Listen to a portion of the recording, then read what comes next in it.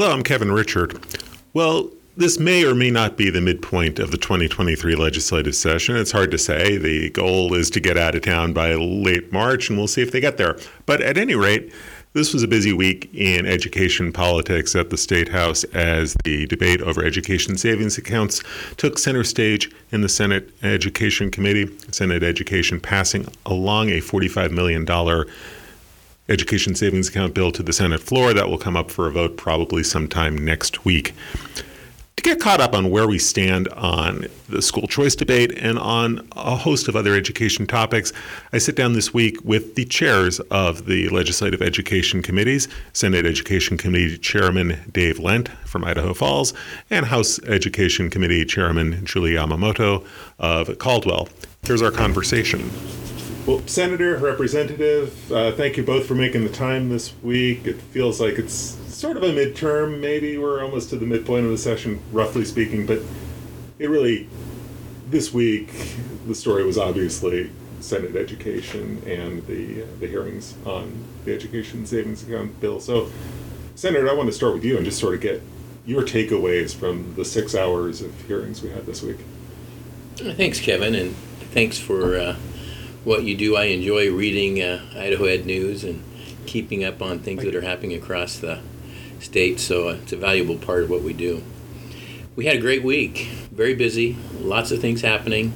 Of course, we had the choice bill on Tuesday come in. Senator Nichols presented her bill, and we spent 2 days. We did well over 100 people came in. We were able to hear testimony. Interesting results.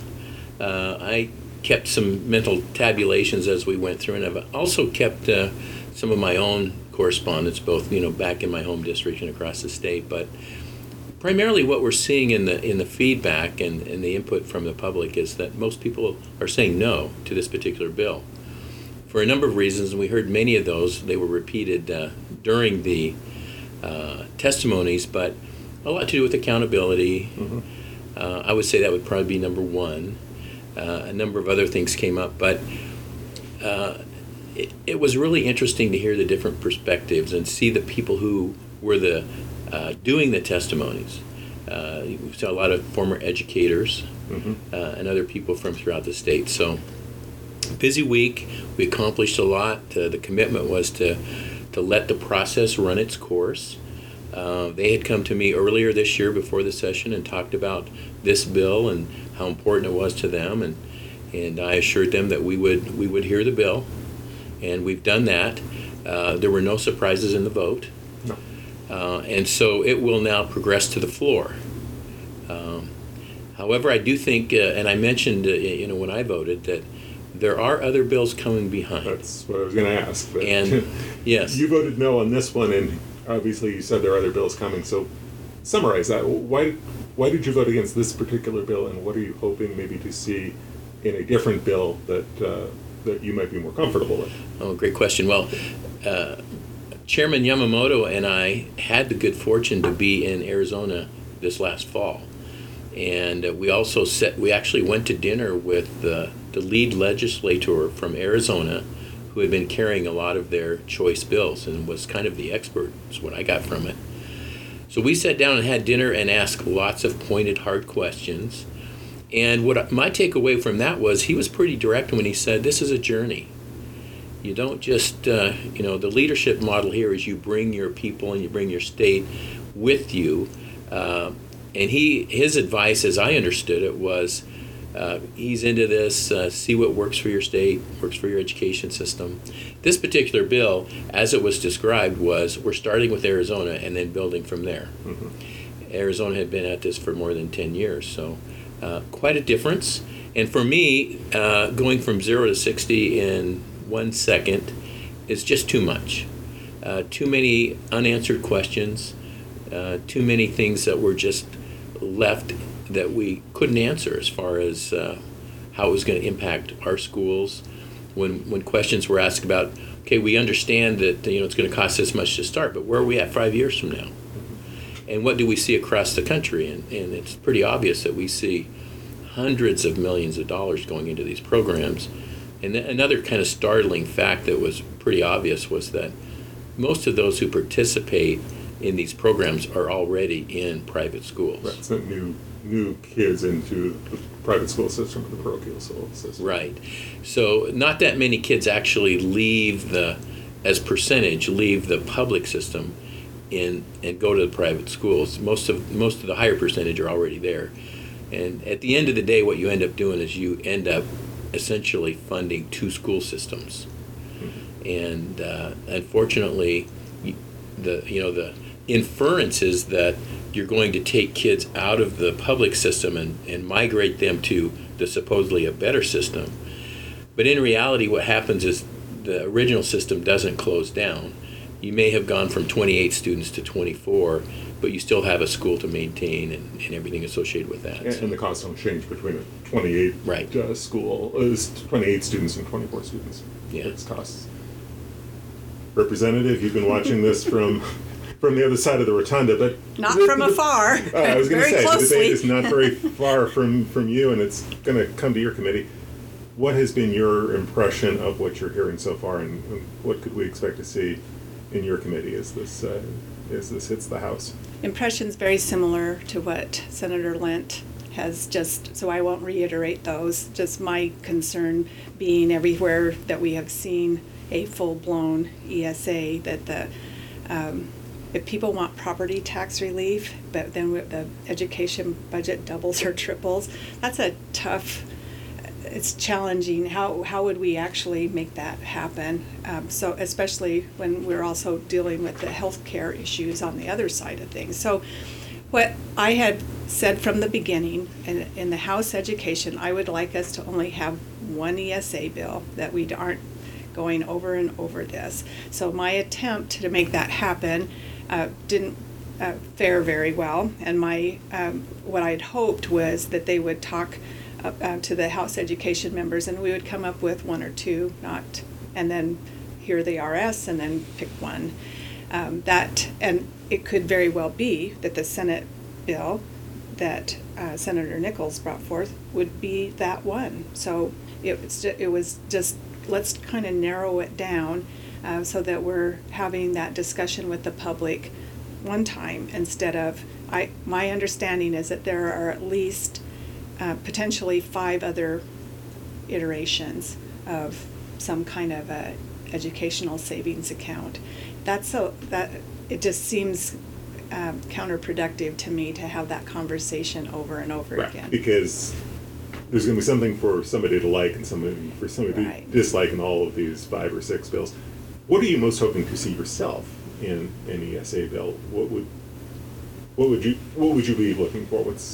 I have never had a problem with parents having choice, but I do have a problem with if we are going to hold people accountable for taxpayer money, and I think we should, then that accountability should be in any bill, and whether choice or whatever your choice is, which is in large part why many homeschoolers have not been eager for any of this legislation to come about. And I know that, and I'm sensitive to that. So my hope would be that we would make it clear that they are not, if they don't take any funds from the state, they are not going to be held accountable for what they're doing. And they've had some significant angst over believing that could actually be, so I don't know if you call it, there are homeschoolers and then there's state-funded choice, then at least it lets you know why there's accountability measures that are tied to those funds. But I cannot imagine that taxpayers in Idaho would ever be all right with just forking over money with no strings attached, with no accountability for how is that money spent and what is the result. We hear it over and over again, the business term of return on investment. How do we know that students are making academic gains and that are they making a year's growth in a year's time? And if not, what are we going to do about that? Because all students deserve to have a quality education, whether they're homeschooled or in a private school or public ed. So I guess I would hope that whatever we would see would have the same accountability measures tied to it as we do to other public dollars. Public dollars for public schools. Mm-hmm. Representative, I want to stick with you and move to a different topic. Okay. I mean, you had really heated debate in committee and then on the House floor over Idaho Launch. You supported it. It barely passed committee, and then it barely passed the House. Were you surprised at what you heard unfold about that program? The only surprise to me was that the same argument that some would make in support of ESAs was the counter argument to the launch, and that it seems like a socialistic program that you give money to people, and and that the only accountability you might have is whether they get a job and stay in Idaho or not. But at least that to me is measurable. We're going to know, and that is an appropriation that can be looked at year after year. So I felt like that the accountability was there, and I certainly believe that we have in-demand jobs.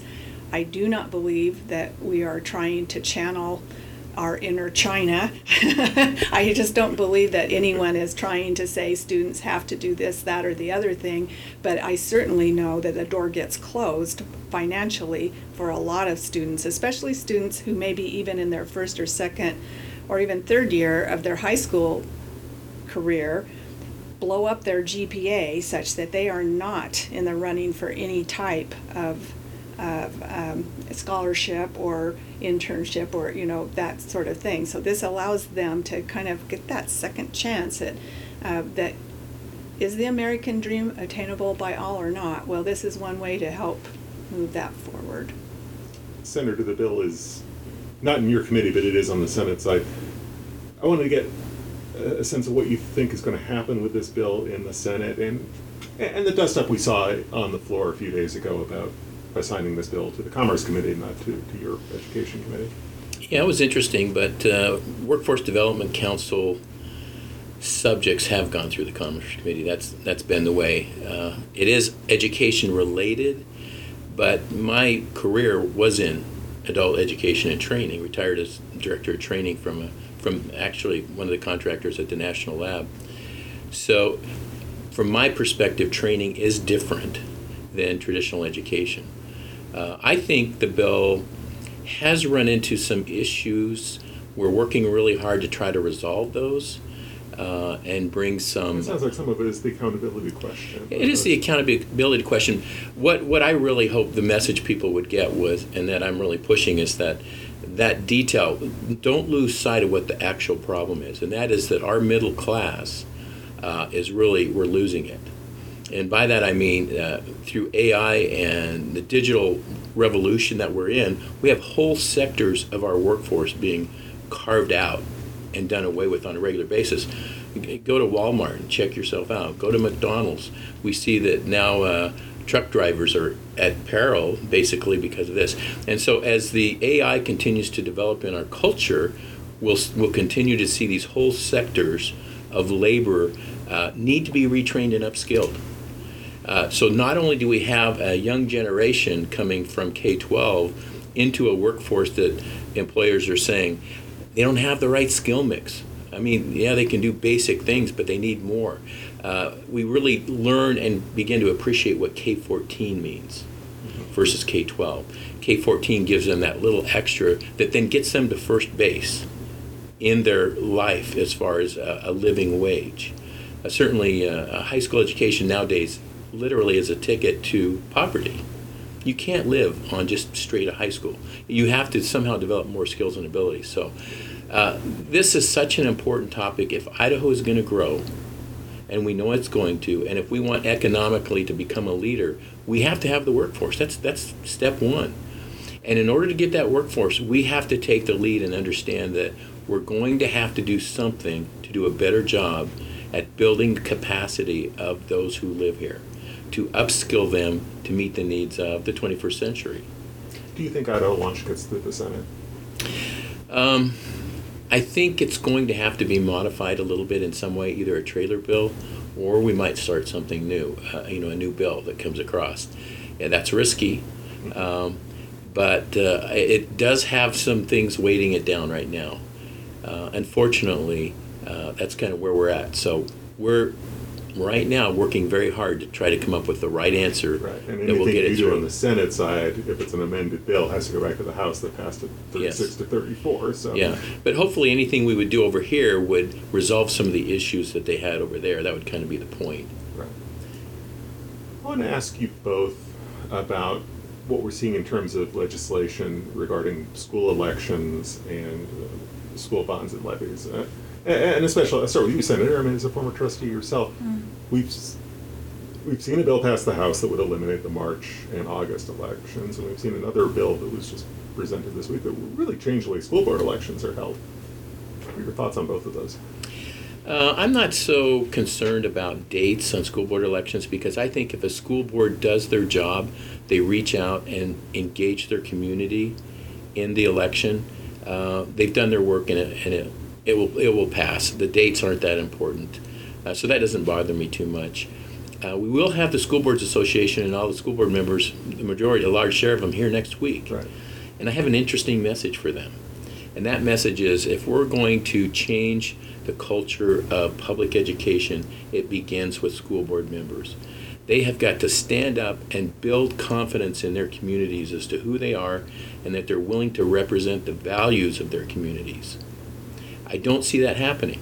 I see too many of them on the television, sitting behind the tables and not saying a word. They need to change that narrative and be leaders in their communities of the values that they represent. It's all about building confidence, and I truly believe that's one of the reasons we're seeing people leave public education, is they've kind of lost confidence in their public system. Do you think changes in the way we elect school trustees are appropriate? I mean, do you think there should be 2-year terms, elections coinciding with, Well, that's a good question. general elections, partisan general elections? Yeah, that's a great question. So historically, we have had wonderful people step up from our community and volunteer to serve. Historically, that has served us well because we've hired superintendents that come in and kind of guide the ship. We live in a different time. We live in a time when they're dealing on a regular basis with hot-button issues. And Just saw in Caldwell this week. exactly, and I would say, I've had a bill, and I'm going to bring another one this year, that says school board members, because they actually handle about half of the state budget through those school districts. So not only do they handle a large share of public funds, but they handle federal programs, labor issues. I've felt for a long time that our school board members are underprepared when it comes to fulfilling the responsibilities and roles that they have. And it gets to the training issue that It does. Superintendent Critchfield is talking about. Right. pushing for. And in my day, in training leadership in the corporate world, you would never turn people loose with that kind of responsibility without spending time educating them and building their capacity so that they're prepared to handle these situations. So I'm a major proponent of, and I'm going to say this to them this week, number one, stand up and be a leader, represent the values of your community, build their confidence, and number two, take the opportunities to build capacity. Learn your systems, learn what it takes to be an expert so that you make the decisions that are best and help your students achieve. Representative, the House did vote to eliminate the March and August elections, and these school board election bills seem to be originating in the House. Give me your perspective on all of this. Well, I voted to keep those dates, and the reason that I did is because schools, unlike those of us who run for office, we are able to raise funds in order to go out and get our message out, and we are even able to hire people if we want to that help us with messaging. And that is not true for school boards. They cannot go out and say one way or another. Their job is just to get the information out, and yet they get criticized if it goes home in a backpack, even if it's just the information. They get criticized if we even had a bill last year that said that they couldn't even say if they were retiring a bond or a supplemental, and therefore that's why it wasn't going to raise that how much they've been paying. That got fixed in the Senate because that is a pertinent piece of information that should help a voter decide whether or not they want that to go forward. So given that we have such a high bar, that 66 2/3, I felt like if the voting is what gets people engaged so that they come out to see, they get the message out again, well, they're asking for this, what is this? Sometimes it does take 2 or 3 times, and I understand the no means no, but sometimes people do want more information, and it does allow a school district to think, we need to scale back, we need to look at this differently, and it is input that they use to modify what they then ask of their taxpayers. So on the other end of it, as a person in the school, I never really appreciated having to go home and then make calls to try to tell people what we were doing, making very sure that I wasn't trying to lead somebody one way or another, just an informational, many hours spent on the phone at home, on my own time, on my own phone, trying to help people understand this is what we're asking for and why we're asking for it. And so I can see both ways. I can, the handout that was given to us on the floor showed that out of those 10 times that they went to the taxpayers, only 2 of them were successful. So even if it's a low margin, the voters were still having their say, and they voted them down. So. And it all ties to the one other topic I wanted to ask you both about, which is the school facilities funding issue. Mm-hmm. Both were on the working group last fall. What do you think what do you think are the prospects of this legislature addressing the school facilities needs? I'm going to let him start because he's the one who's come up with earlier this week. Yeah, so we have a bill coming through, and it's based on, in our meetings this summer, the thing that kind of surfaced, we had lots of ideas come up, but what really surfaced was the idea of tapping this, what's called the state endowment lands funds. Sure. And that's state land that you get mining, forestry, grazing off. So it's income that comes from state land.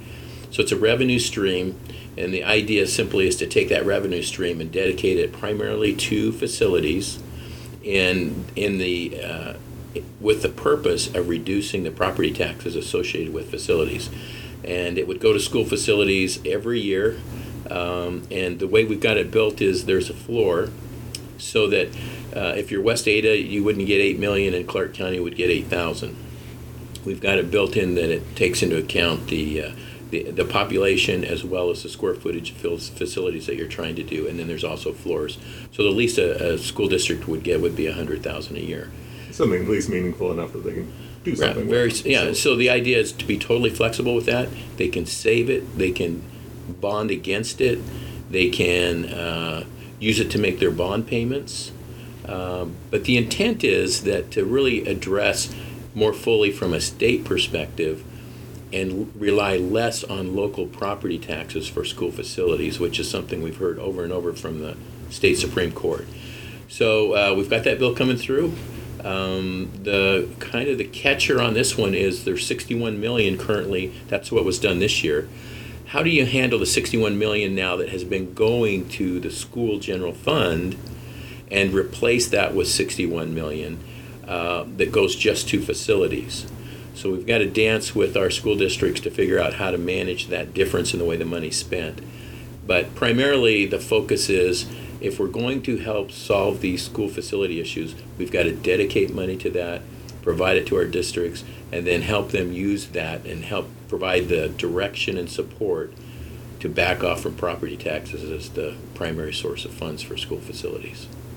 I couldn't say it better than that. That's the issue, is that we have a backlog, just like we did with roads and bridges for a very long time, and some of those buildings, to try to get them up to code, is going to be a spendy process in and of itself. And I was struck in the House in the debate last week on the bill to eliminate the March and August elections, that even folks who supported that move, like Brent Crane, were saying, but we have to do something different in terms of how we build schools. Right. We have to revisit this. And I think I totally honor his intentions, but we've been saying that for a while. And so we really do need to take a hard look at something that somebody has come up with that is different than what we've looked at before, possibly that revolving loan fund that we looked at last year for charter schools, to look at that, more enlarged version of that for schools, with this idea that you know it gets paid back over time so that other schools then districts can use it. So we're going to have to get creative, and that's why I worry about anything that adds a burden to already what the dollars are already, because we are required to establish and maintain a system of public schools, and that makes it very challenging when some people want us to not fund a system. That's that give and take that you have to be very wise and thoughtful about how we go forward with the scarce dollars that we have. A lot to sort out in the final, if this is just the second half of the session or however long it goes, a lot to work through. Thank you both for taking the time to walk us through where we stand right now. Appreciate the time. You're welcome, and thank you. Again, that was Senator Dave Lent, a Republican from Idaho Falls, who chairs the Senate Education Committee, and Representative Julie Yamamoto, a Republican from Caldwell, who chairs the House Education Committee. Big week of education news, and you can get caught up on all of it at idahoednews.org. Sadie Dittenber and I have full coverage from the Senate Education Committee's hearings on the Education Savings Account bill. You can get caught up there. Darren Svan has a series of stories that you'll want to check out. He spoke to students and parents about some of the education choices that they've made, some of the tracks that they've taken, and how that's affected their educational experience. A series of 4 stories that ran all this week. You can get caught up on all of those stories at idahoednews.org. Carly Flandro has coverage from this week's meeting of the State Board of Education. So if you missed any of that, you can check those stories out at idahoednews.org.